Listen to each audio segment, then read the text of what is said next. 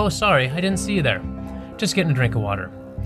Welcome to Riding Westward. I'm your host, Brendan Rensink. In recent weeks, headlines and news programs have highlighted countless crises concerning water in the West. Reservoirs are at record low levels, with Lake Powell and Lake Mead, the impounded water sources that millions depend on, near dead pool levels where they will cease to provide water or energy. Flooded archaeological sites are resurfacing. Lost boats and other items that were once on lake beds are now in open view. Even dead bodies stuffed into barrels have been found as waters recede. Now is the time to think about water and how we manage it. So this month, we speak with Dr. Christian S. Harrison about his 2021 book, All the Water the Law Allows: Las Vegas and Colorado River Politics. If ever there was an urgent topic for us to consider, this is it. Thanks for listening. For new listeners, allow me to take a moment to explain a bit about Riding Westward and myself. Each episode features a conversation with people writing about the North American West: historians, journalists, novelists, poets, scientists, sociologists, and others. By showcasing their work, I hope to spark your curiosity to think more deeply about the region, its lands and environments, and the histories and experiences of the peoples who call it home. If a writer or topic intrigues you, you can find links to their work in the show notes or at writingwestward.org. And if you have a moment, please do subscribe, share links with friends, leave us a review or rating on Apple Podcasts or whatever platform you're using to listen, follow us on Facebook and Twitter, and send in some feedback. Riding Westward is supported by the Charles Redd Center for Western Studies at Brigham Young University, where I, Brendan Rensink, serve as Associate Director and an Associate Professor of History.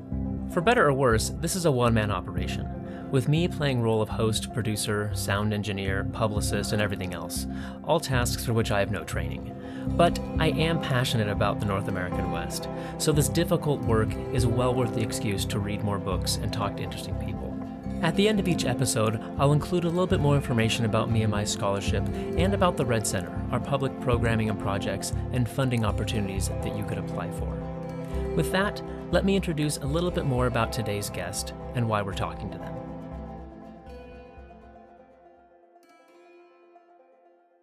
Christian S. Harrison is an environmental historian in the state of Nevada. He holds a PhD in history from the University of Nevada, Las Vegas, teaches government at Coronado High School in Henderson, Nevada, and is a board member of the nonprofit Preserve Nevada, where he works to engage public school teachers in historic preservation efforts throughout the state. His book that we discuss today, All the Water the Law Allows: Las Vegas and Colorado River Politics, was published by the University of Oklahoma Press in 2021 in their The Environment in Modern North America series. In this book, Harrison dives deep into the history of water usage and management in the greater Las Vegas region. From a relatively small population that thrived mostly off groundwater alone into the mid-20th century, rapid growth in the second half of the 20th century in Las Vegas led to their drawing Colorado River water, as well as the creation of a unique region-wide water agency, the Southern Nevada Water Authority, or SNWA, which eventually came to essentially represent the entire state in negotiations with the federal government and other states over water allocations from the Colorado River. It is a unique story, and Harrison's in-depth narration lays bare pitfalls and possibilities that water users, municipalities, large regions, and entire states across the West would be wise to study. The intersecting crises of water shortages, climate change, and rapid population growth in the Southwest demand we pay attention. These problems won't solve themselves, and Harrison offers us glimpses of potential ways to work our way through them. Dr. Christian S. Harrison, welcome to Riding Westward. Hello. Unfortunately, your book on water and water management and drought is very timely. It's kind of sad when we work on challenging topics and they continue to be challenging. We haven't solved the problems, have we? Right. In a way, it's kind of, I guess it's both the best case scenario and the worst case scenario for a historian. We like to dig into the archives and make sure that everything we're talking about is deep in the past, and people who are alive can't immediately fact check you. So that's one of the disconcerting things about this. Not that I lack confidence in my research skills. It's just the complexity of dealing with the history of the Colorado River is truly daunting. So that's kind of, I'm glad it's relevant, but in the back of my mind, I'm just waiting for that fact checker to say, hey, you know what, you got this wrong. So so far so good, but yeah, it is certainly a relevant topic these days. Yeah, and as as politicians and policymakers and just general citizens are desperate for answers when there are these pressing problems, and they turn to us because our work is suddenly relevant. But generally, there's no simple, easy answers, which is not Right. always what they want to hear. So that can be frustrating as well. But in recent weeks, or I mean, in the last month or so, there's been quite a few headlines. The low levels of Lake Powell and Lake Mead, getting close to Deadpool Hmm. levels, the resurfacing of archaeological sites that had been flooded, the resurfacing of dead bodies in barrels that mobsters, Right. or someone dumped in Lake Mead. Uh, we're coming up on the 100-year anniversary of the Colorado River Compact in November, right? Right. Right. And then I think I sent you an email, but just last week, John Oliver's Last Week Tonight program on HBO did a whole feature on water in which he Right. talked quite a bit about Las Vegas. So you're in the news. This is I couldn't have picked a better book for this month, I guess. Awesome. Yeah, there is a lot of sensational news coming out, with the dead bodies and barrels, but um, the big story, of course, is just the widespread um, water shortage that is being felt across this broad region. And what it's nice that people are noticing now, but like this is we're in the final phases of like before there's real problems. This has been a problem that we've known about for many years. But we're only now, the feet are truly to the fire. Humans are terrible at long range, kind of like let's plan for the future kind of a thing. We do much better if it's staring us in the face. And at least there's that, people are actually starting to take action. You can see this around Las Vegas for a long time. Here in Vegas, during the 90s, early 2000s, you had a lot of turf removal was kind of the big thing, and that's very important. Getting rid of grass, that does save a huge amount of water. In fact, at first, and it might still be the case, that's the largest user of water in the Las Vegas Valley, vastly more than anything the casinos use. And so you're starting to see that again just through my own neighborhood, a lot of the common throughways, Or and desert in these, landscaping now. yeah, they're just yanking that stuff out, and it's really quite obvious. It's going on a lot of places. But unfortunately, with these things, it's like turning a battleship. It takes a long time sometimes Yeah, to you build the needed to be. infrastructures or policies to make big impacts on this. And so, Yeah, you had to be turning the battleship, years ago. So it's something, and it's encouraging to see that there is action being taken. But even so, I don't think people, driving by truly understand. Oh well, hey, they're pulling grass out, but I would say that there are people who are truly freaking out, and then people who are totally, um, ignorant to the whole thing. And I see this with my students. I teach high school seniors, so 17 and 18-year-olds, and I will routinely just survey the class and just to get a sense of water usage, understanding of water. It's not great, and I think that that's just kind of a mirror into society at large. Is we just don't really understand water infrastructure because one, it works too well. If it works well, people get angry at it. This is the things like, when people don't have enough to worry about, they start attacking things like public schools, like, water infrastructure, because it's essentially working too well. And so, I know that this is an old adage, but I heard it used by Um, Pat Mulroy, the SNWA, former SNWA general manager, somebody told her, unfortunately, you do your job too well. You've gotten water too well to the people of Las Vegas, and they don't really understand that there's a shortage out there. And we're starting to see that, and when you have lake levels that are obviously dropping, you can go out there and you can see the infrastructure at the head of the Hooper Dam is now exposed. Now you got something, and people can kind of, really sink their teeth into that. But for the longest time, there just wasn't an understanding. Well, people just didn't care because there wasn't an understanding of the interconnectedness of this Western economy, this broad shift to urban, living, the complete, obsolescence of agriculture in the West outside of just a couple of places. And so just like these larger trends, people just were not aware of. And so now, yeah, you're starting to see it. But, as a historian, I taking that kind of step back, what I hear a lot is people scrambling. What are we going to do? What are we going to do? And the one thing that I keep coming back to is probably the most objective viewpoint that is possible is you're not ever this isn't going to work for everybody. Not everybody's going to get what they want. And so what you hear now is this kind of scrambling as if there's a path forward for everyone to get what they want. And it's just not going to be the case, and especially if you take, broad perspectives, and we're like 6, 7, 800 years worth of perspective, and you see how humans have dealt with climate change and changing water levels, just things that have happened on a broad global scale.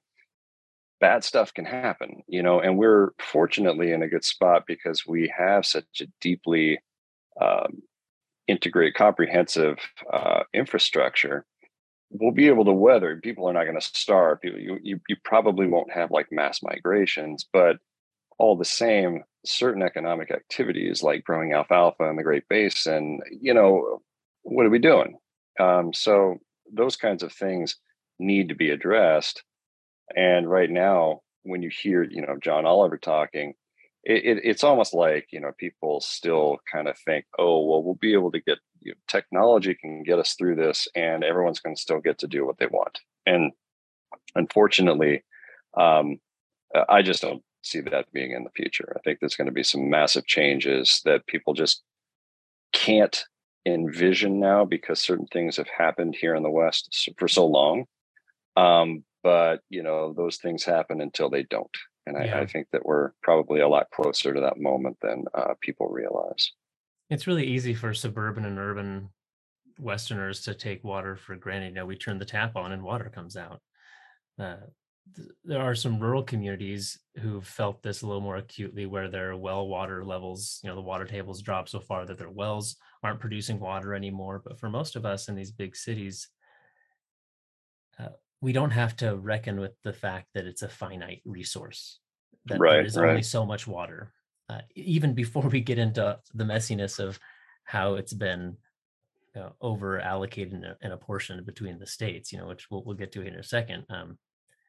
Most of us can just turn on a tap and have a nice drink of water. So the immediacy of the crisis is not, it's harder for a lot of us to feel. Well, and I think though that the crisis and the acute feeling in a suburban resident such as you and me, it's kind of been outsourced. It's not that in one sense, people ought to know better. They ought to have a greater awareness, but water agencies are also making sure that those suburban urban residents are actually paying closer to the true cost of water. And so while they may not have a conscious understanding of the value of water, they are paying through the nose for it. Our water bills are going up. We're seeing huge water bills that that is simply not uniform throughout the region. So yes, you've got rural folk who are at least more aware of the water, but in many cases, it's us who are actually subsidizing that. It's the nation who's subsidizing the lower cost of water. And when you're looking at the value of water and this acute problem that we face, that's one of those things that has to be discussed. Yeah. Because it's like trying to do math and not use numbers. It's just like, okay, you've got to face reality here. There's only so much to go around. There's this many people. This is not the place for myth making. Yeah. We have to face the cold hard reality here. Well, let's roll back the clock and go back 100 years to 1922 and the Colorado River Compact, or Law of the River. Can you describe? I think a lot of Westerners are vaguely aware of it, but who are the states involved, and what were the provisions of this water sharing agreement for the Colorado River that they made? Well, so the Colorado River Compact and Law of the River, I guess you could argue that they are two separate things. The Law of the River encompasses the Colorado River Compact. Let's start there. So the Law of the River is just simply every congressional bill, every federal legal statute, every court ruling, every interstate compact that deals with the Colorado River ever is part of the Law of the River. It's kind of a common law situation, just this agglomeration of laws over the span of 100 years, some of which reinforce each other, and others that are seemingly contradictory, but they're still within the Law of the River. But then you have the Colorado River Compact, which is an interstate compact between, Wyoming, Utah, Colorado, New Mexico, Arizona, California, and Nevada. So the seven states that hydrologically possess the Colorado River drainage. And so those seven states, I wouldn't say it was a smooth process. It took over a decade, but they finally came together in 1922 and agreed to share. Agreed to certain provisions on sharing the Colorado River, because it's an agreement among states. It's protected under the Compact Clause of the Constitution. So these states could essentially create policy that applied only to these states, as long as it doesn't supersede or threaten the supremacy of Congress. And so that's allowed under the Constitution, and that's what these seven states did. So basically, the main driver to get the compact agreed to was California. Very early on, it was economically advanced. You had residents in the Imperial Valley who could put that water to use, the Colorado River. And under Western water law, you have the doctrine of prior appropriation.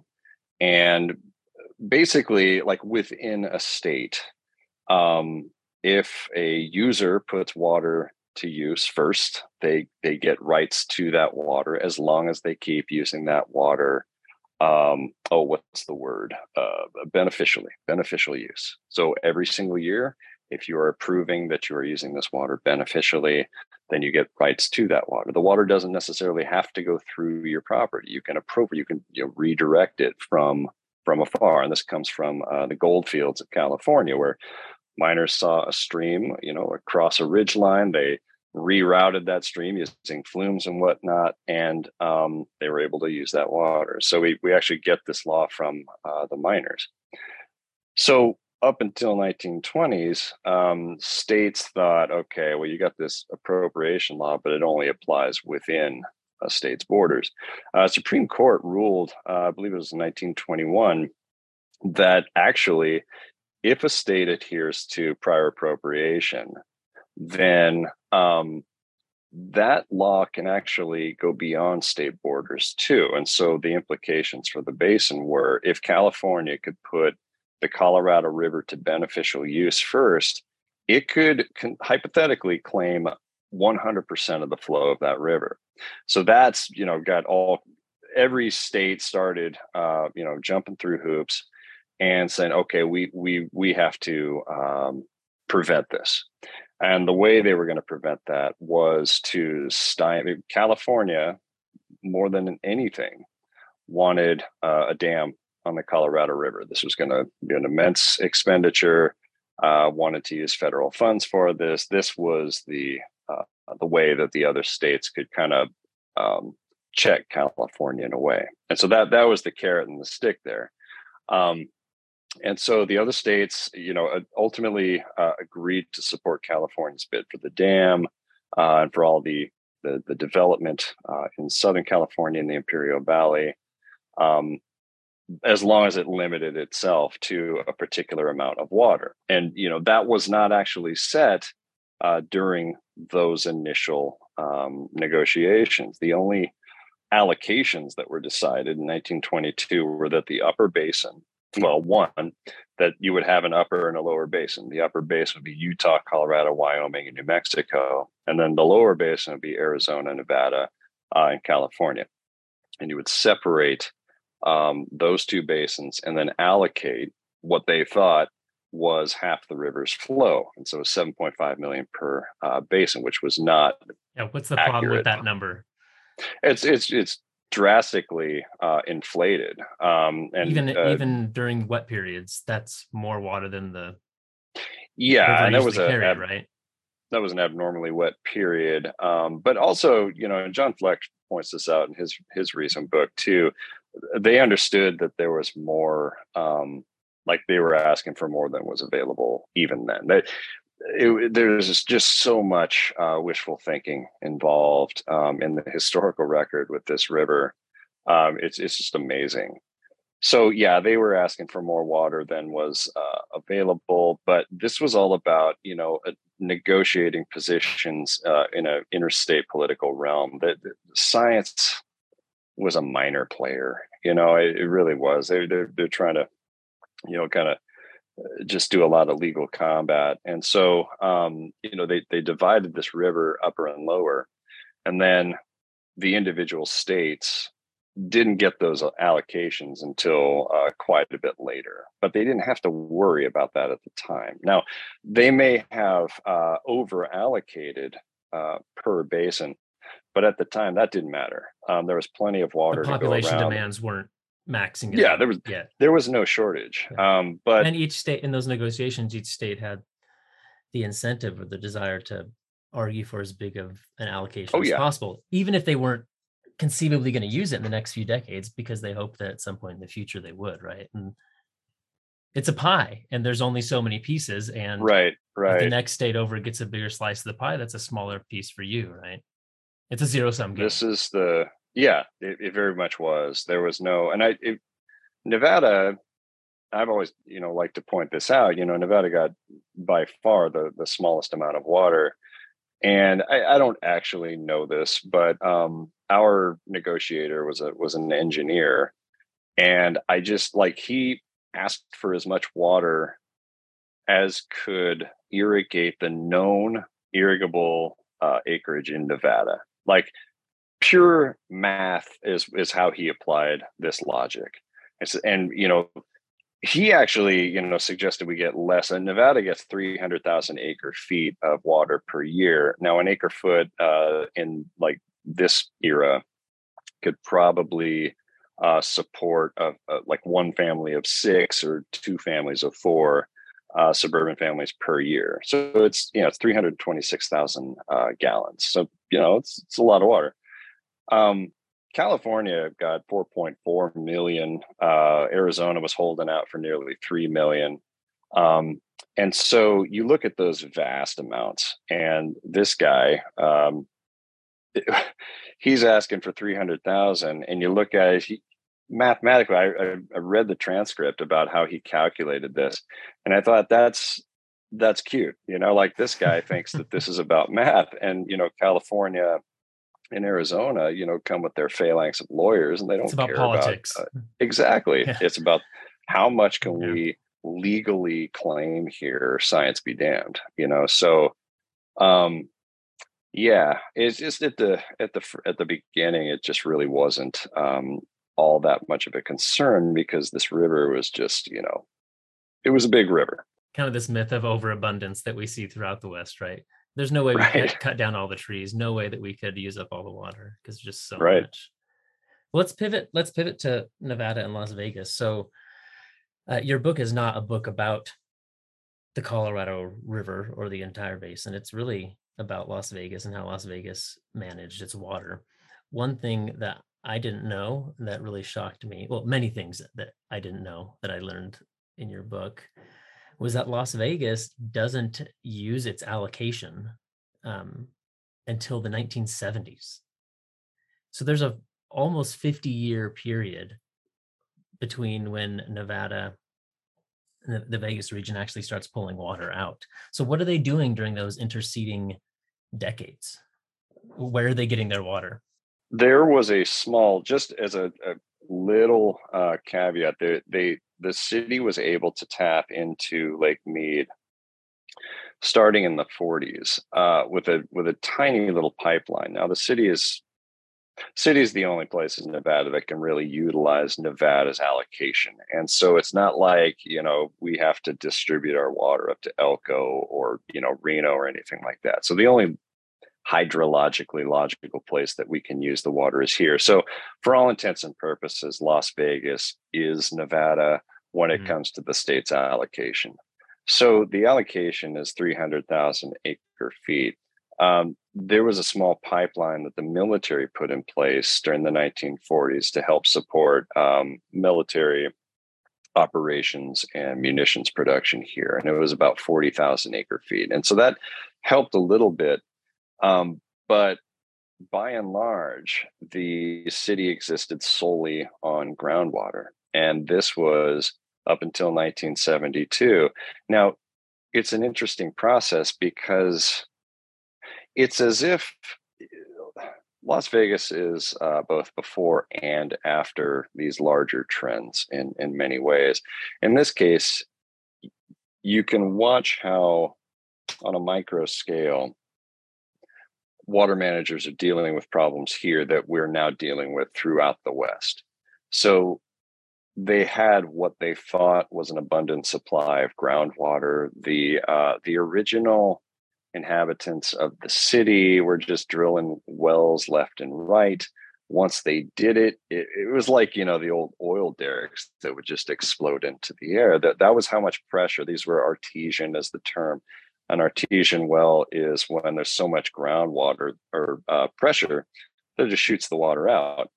And so if you drill down, it didn't take too far to hit the aquifers. And once you did, the water was under pressure. And so just come immediately to the surface. Now, it wasn't like a geyser or anything, but it would be like a decorative fountain for your front yard, like a big stream of water that could be, just bubbling 2 or 3 feet in the air. The literature at the time just indicated just the most outrageous thinking on this. Like there was actual thoughts that there was a underground river from Tahoe and Pyramid all the way down here to the Vegas Valley. It's 400 miles of underground river, but people actually believe this. So they're thinking that this aquifer is just going to indefinitely recharge itself. Yeah. Because it's no coming from danger. some far off source. Mm-hmm. Yeah, there's no danger. And so the hydrological components of these aquifers were not known in any sense really until the 1940s, when the railroad. Well, it might have been a little bit before, but you start to see government surveys occurring in the 40s that gave the community a much better understanding of where the water comes from, how much there is.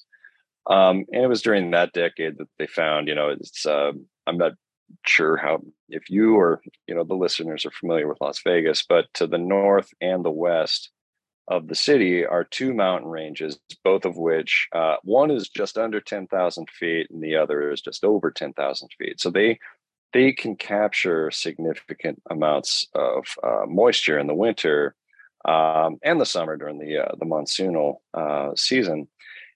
And those mountains, over the span of millions of years, were collecting water, and it was then percolating down the mountainsides through the gravel and then under into the Las Vegas Valley. And so the Las Vegas Valley was actually quite verdant. It was a logical place for people to stop. There were huge mesquite tree bogs.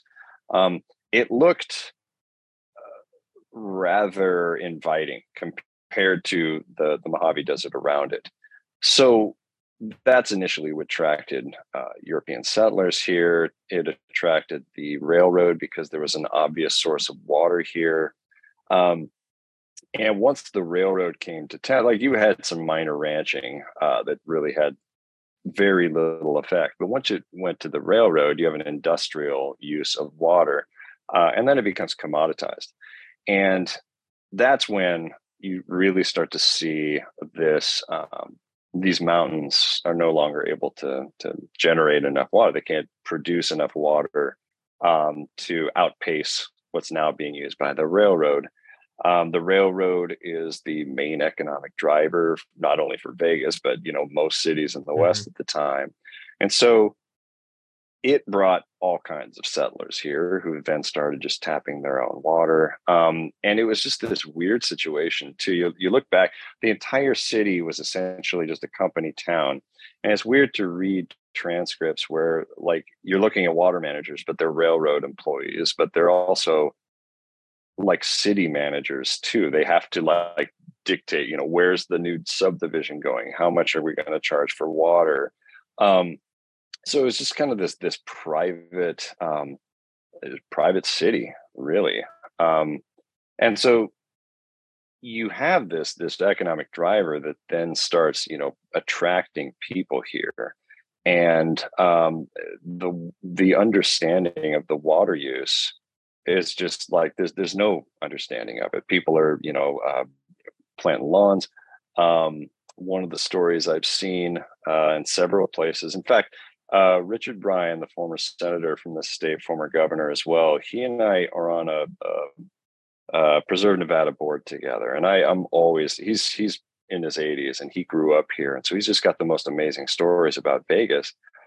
He said as a kid, he had neighbors who would hire him to just turn on the spigot. When they would go up to Mount Charleston, that's one of those mountain ranges I mentioned earlier, they'd go up there to camp for the weekend. And they would just leave the sprinkler on all weekend, just to make sure that the grass didn't die. So that was a pretty common thing. That was a common understanding about that. That was a common practice with water. It was, during the 40s and 50s with World War II, really ramping up the local economy. The post-war years when tourism becomes a viable economic endeavor, that's when you start to the locals came together and finally, we have to come up with a water district to manage the water. Mm-hmm. And then once you have that, then you have this, just proliferation of information. And then this kind of cold, hard reality started staring folks in the face. And so in the 40s and 50s, local water managers realize, oh my gosh, we have to do something. We have to tap into Lake Mead. And so it's interesting in one sense in that they all realize that now we have a finite resource, truly finite, because we're talking about groundwater. But conservation was not the key. It was building that infrastructure out to Lake Mead. Because there we have an infinite resource. Right. Yes. So don't worry about the groundwater or saving water. We just need to worry about infrastructure to bring in this other source. So by the 70s and 80s, though, population now has far outpaced the available water or the available infrastructure. right? And It would you have have. all these different municipalities and different water districts drilling wells, pulling as much water as they can, right? Right, right. You do have the Las Vegas Valley Water District was the kind of the first metropolitan style agency here, where it could, it could transcend, municipal boundaries. But you still had a lot of individuals who were able to drill their own water. And so, the district for many years had a concerted effort to buy those people out and put them onto this centralized system. Um, but How does this then shift to the SNWA? So the Southern Nevada Water Authority becomes okay, eventually, which is formed in the what year is that? 91. 91. Yeah, How does that replace and kind of supersede the different municipalities and this kind of, you know, I mean, you use the term like balkanized, right? Like this hodgepodge right, of right. this patchwork of different water districts. How does the SNWA form to kind of control the whole region? And why was that the solution that was sought for these problems? Well, I think in some ways you had the Las Vegas Valley Water District was in like very much a precursor of what the SNWA later became. It was metropolitan in scope. It had territory, but it was not. It didn't envision the rise of North Las Vegas, of Boulder City, of Henderson.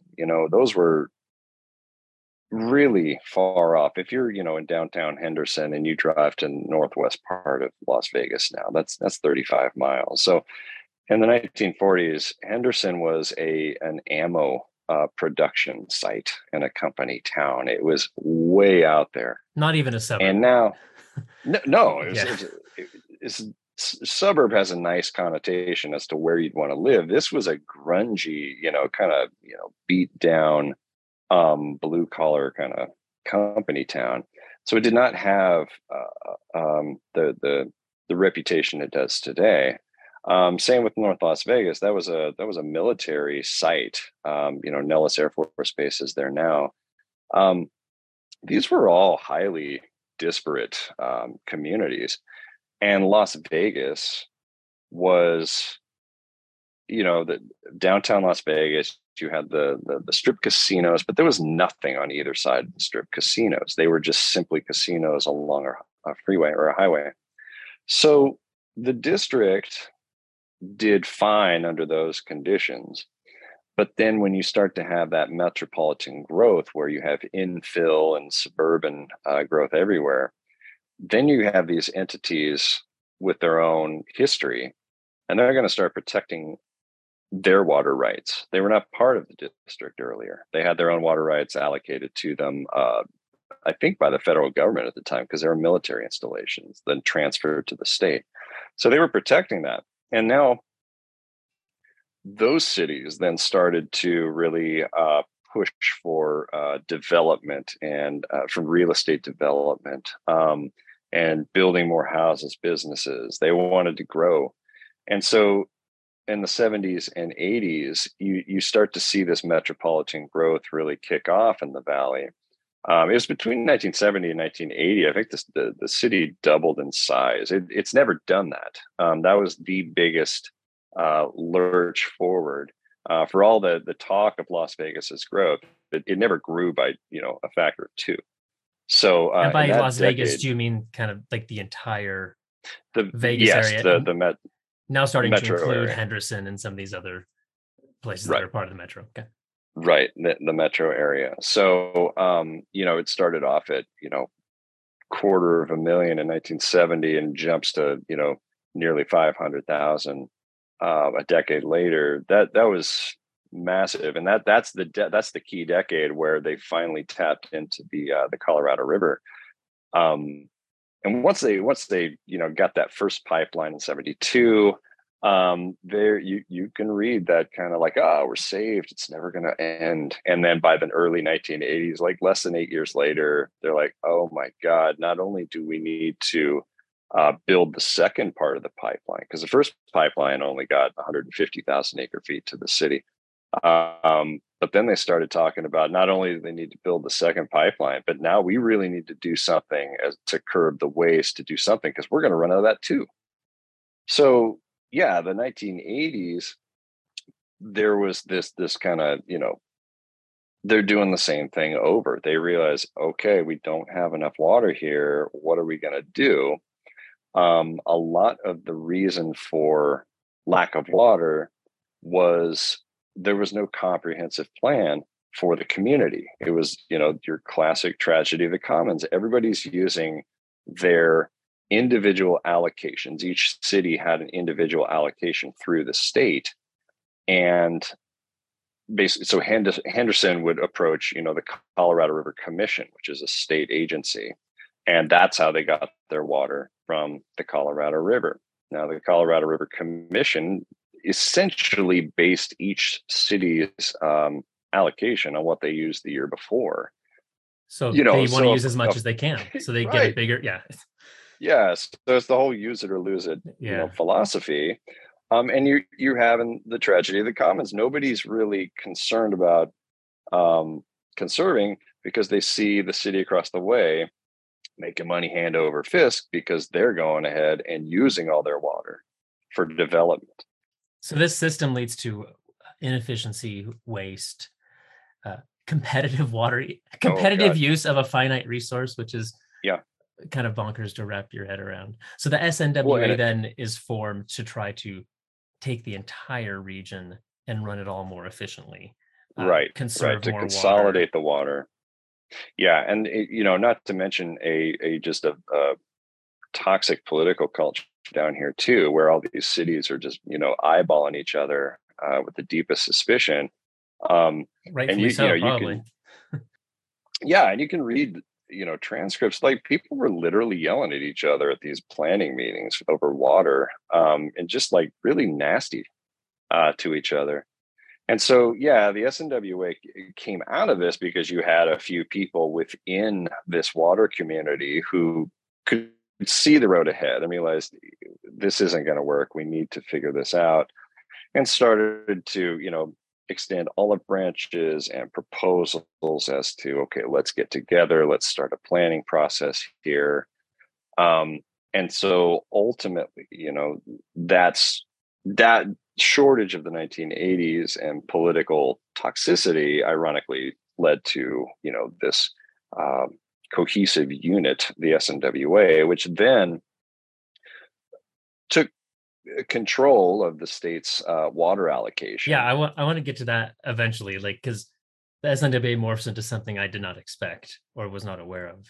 But first, is this kind of metropolitan wide kind of super water agency, is that something that's unique to Las Vegas, or is this something we see in other large metropolitan areas in the Southwest? Have they gone through similar processes of kind of a balkanized patchwork of districts that then coalesce into a big mega district?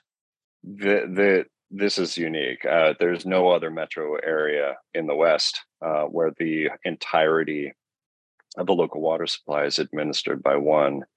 Why do you think that happened in Vegas and say not Phoenix or Salt Lake or any other number of big metro areas? Two reasons primarily. I think one is that it's comparatively new. All of Vegas's growth occurred in the 20th century, and so it didn't have as deep-seated community allegiances, that you find in Arizona, which is truly ancient. When you think about like how long people have been living there, various cultures. California, there just wasn't the length of time here and tied to that land, because you really couldn't. California, throw anything on the ground, it's going to grow. You can make an economy in so many different places in California, where then people can move and devote their lives to and then protect and work to protect. You just didn't have that here in Las Vegas. Um, Two, the only place you can use the state's water is here. And so there's no contenders beyond the horizon. Whereas, Tucson and Phoenix are vying for the same water hundreds of miles apart. And so, again, this is the only place that could happen. And so it was uniquely advantaged in that sense. So this is where we get another thing that really I just never thought of it, and it's really intuitive once, as you've already kind of explained it. The SNWA, which is a regional, like, multi-municipal water agency, um, essentially becomes the water agency for the entire state of Nevada, because it's especially in terms of the Colorado River Compact and this interstate competition for that water. The rest of the state of Nevada has nothing to gain or benefit. Like, they're not going to be using that water. And so you now have a local, city water agency engaging in interstate negotiations and politics, which Right, right. I don't think I've seen that examples of something like that happening elsewhere in the West. Not in this sense. Now, just to be clear, I mean, California, or the SNWA is essentially on a state level. It makes no decisions over water that don't deal with the Colorado River, though. And so, while it is kind of like this quasi-state agency, it has no impact on Reno or Carson City, things that are hydrologically unrelated to the Colorado River. But are And Reno so or again, Carson City, Elko, are they competing with other states for their water? no, Like, they're kind of more self-contained within the state. they are, and that, of course, we could definitely have a conversation about Reno, because I think that their time is coming, and I think the SNWA actually serves as kind of a potential lesson for that, because Reno gets its water from a California-based source. Um, so again, that they have a whole different interstate situation up there, and so the reality on the ground is there's simply no way that Northern Nevada can use anything Las Vegas has hydrologically. And so within that realm, the SNWA leadership really pushed for a seat at the table with respect to, like, Nevada agencies, the ability to negotiate for water, because all of the water that the state is allotted can only be used here. And so locals wanted the ability to navigate that political context. In some ways, I'm sure there are hydrologists up in Reno who are able, negotiators, but the pride, I think, kind of got into it too, where, hey, the rest of the state has nothing to do with what we're dealing with down here. We need to be able to have some control over our destiny. And so you saw a major push locally for the Colorado River Commission, which is part of the executive branch of the state of Nevada, to be recomprised. It used to have 5 governors appointees. What didn't matter where the governor was from. The governor would have the choice to appoint the 5 members of this commission, which would then have the legal authority to negotiate with the Bureau of Reclamation and in any interstate negotiations. So the SNWA pushed to recomprise that, so that the new composition is 7 members, 3 of whom are SNWA appointees. And so that gives them, a major voting block on this state level agency, which brings them to this. Essentially, they are a state level agency in everything but name only. And so I don't know if people realized how weird it was that Pat Mulroy was talking with, the president of Mexico, the governor of Colorado, all of these high level, the Secretary of Interior. Why do you have a local Las Vegan who is driving negotiations for an interstate river? And that is a huge story. And just like when you know, I guess, being a government teacher, I can understand why people don't have as clear an idea on federalism as I would like them to. However, that's still weird, when you're thinking about a local who is able to negotiate with the governor of Colorado. That's not normal, Yeah.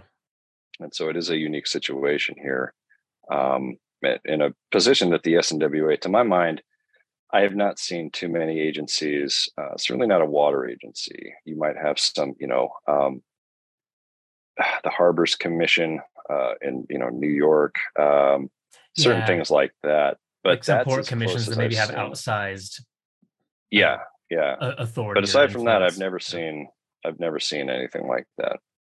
Well, as we kind of wrap up, I wanted to move towards the present and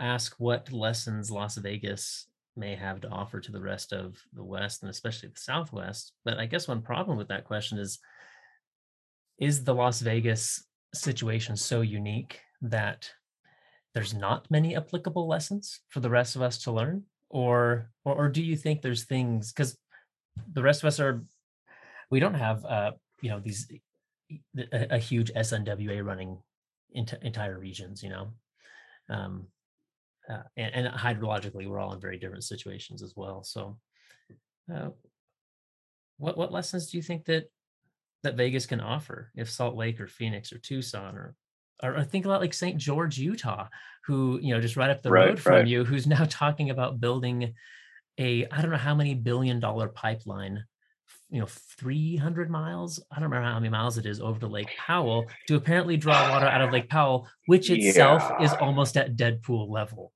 Right. And anyway, so that, yeah. like what lessons should the rest of us take from your very in-depth look at how Vegas has negotiated all of this over the last 100 plus years? Well, I guess like it's just like kind of everybody's automatic response anymore to talk about, oh, how hard everything is for the Colorado River. Oh God, the politics. Oh, it's like, okay, all right, fine, we get that. What the SNWA example proves, though, is that when people's backs against the wall, they can act collectively, and the the reality, the difficulty, the fear that water managers are feeling throughout the Colorado River Basin is no more acute, no different than the fear that locals felt here. So yeah, so the scale is different, but you can't say that one person's fear isn't as valid as the next. Okay, so you have the same mentalities that were in place in 91 locally as are in place here now nationally or regionally. So when local governments here realized that they either work together or they run out of water, they took action. I think that this idea, this realization, of course, it's going to take longer period of time to settle in on a regional scale, but I think we're there. And I still hear pie in the sky. I mean, clearly the St. George pipeline is the most absurd thing. It doesn't make sense hydrologically, legally. There's no, that's simply pushing for a better negotiating position. And that's a sheer act of desperation. I can't believe that anyone involved in that actually thinks that's going to work.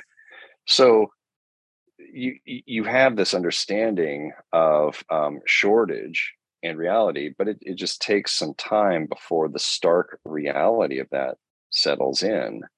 Now, the one thing that I still don't think people are properly internalizing it. And this is part of that process of understanding, what are the actual limits, is, the United States' relationship to Mexico and to Native Americans. Now, It, Mexico, not a part of the Colorado River Compact, but water users of the right. Colorado River.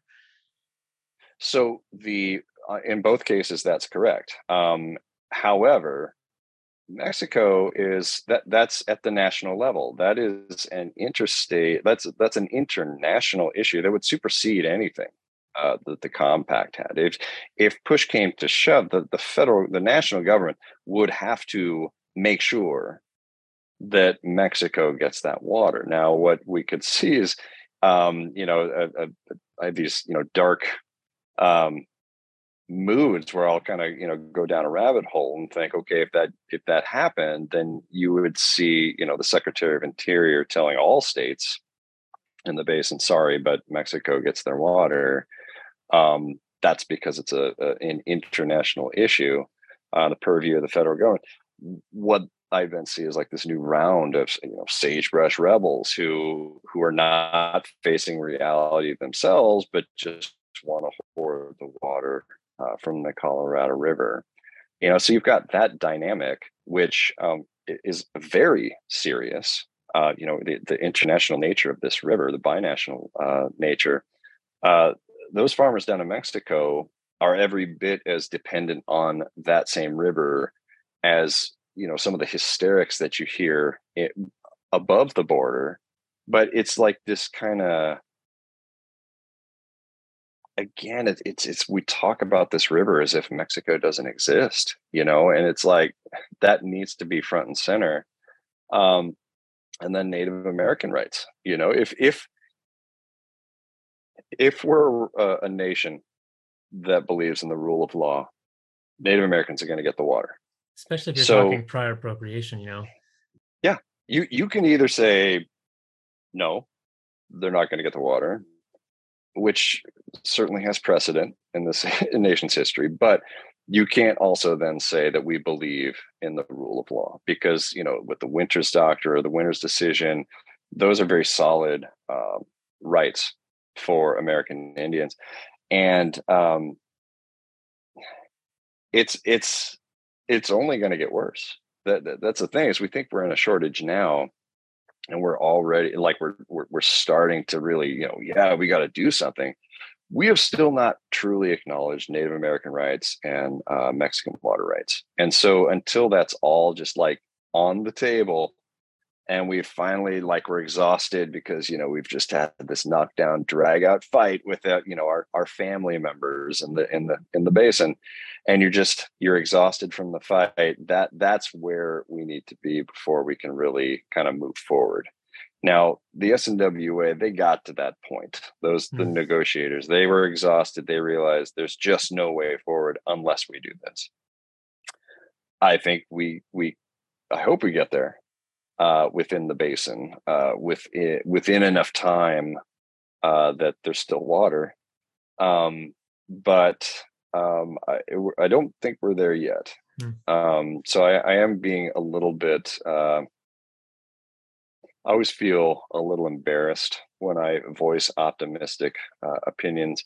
So I'll say it with that caveat, but I do think that because it's been done in the Las Vegas Valley, that proves humans are capable of working together on a regional level.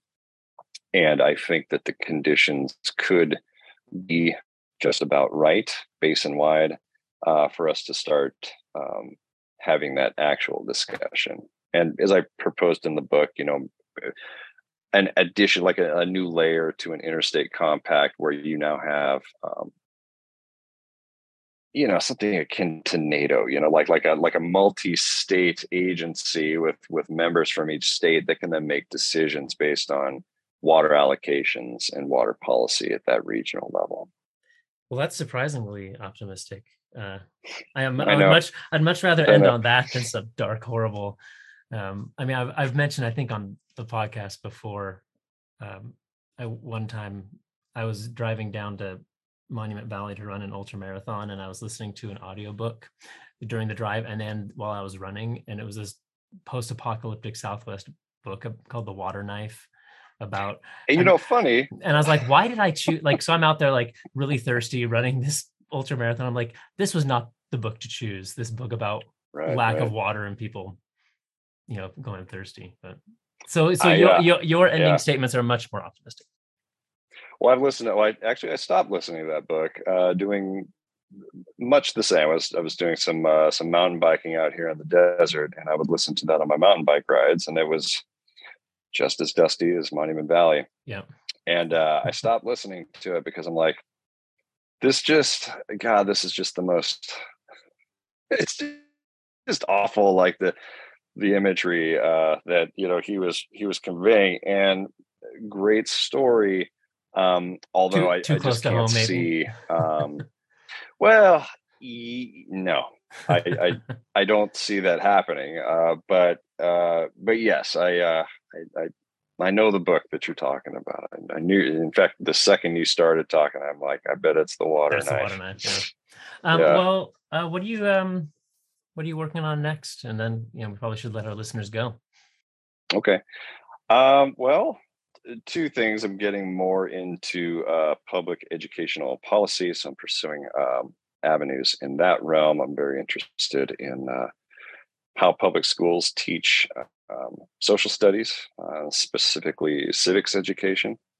But aside from that, also looking at broader Colorado River history, environmental history, looking at the basin as a whole, spending less time on the current situation and looking much more at archaeological, ancient history as well, just to get a better sense of this region, which is just incredibly climatologically volatile for all of its history. And so I think that has a lot of applicability now, because I think we've really we've convinced ourselves that what we see outside is some type of static reality. And these things can really change. And it's had an impact on the human societies that have lived here, in prehistory and in historical times. So that's just something I'm really interested in, and potentially write a book about that someday. Great. Well, I hope you do. Thanks for spending some time with us. Congrats on this book. I've been waiting. I mean, I've known you for a while, and I've been waiting for this book for some time. So I'm excited to see it out here for us. I really appreciate it. Well, thank you. All right. Take care, Christian.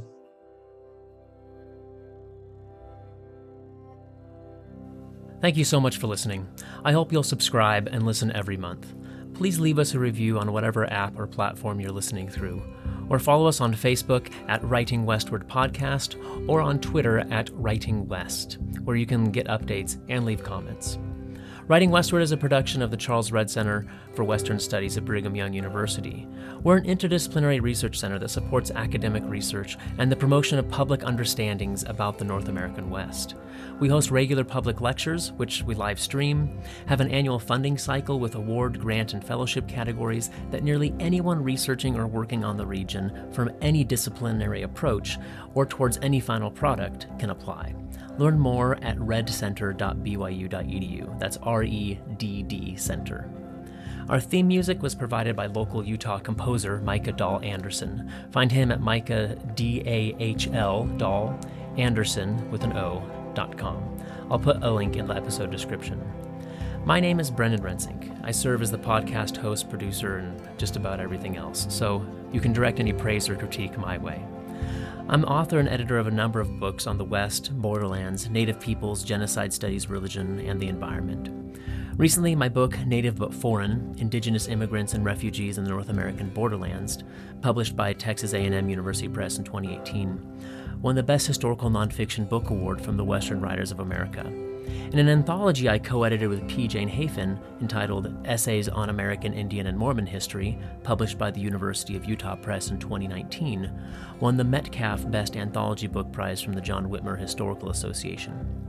Here at the Red Center, I'm also general editor and project manager of a great digital history, public history project named Intermountain Histories. It's a free mobile app and website, intermountainhistories.org, that curates student-researched and written microhistories of the region, complete with archival photos, bibliographies, and more. To contact me about the podcast, my own research, or anything else, head to bwrensink, that's RENSINK.org, or follow me on Twitter at Brendan W. Rensink. Until next month, be well, be curious, and be kind. Cheers.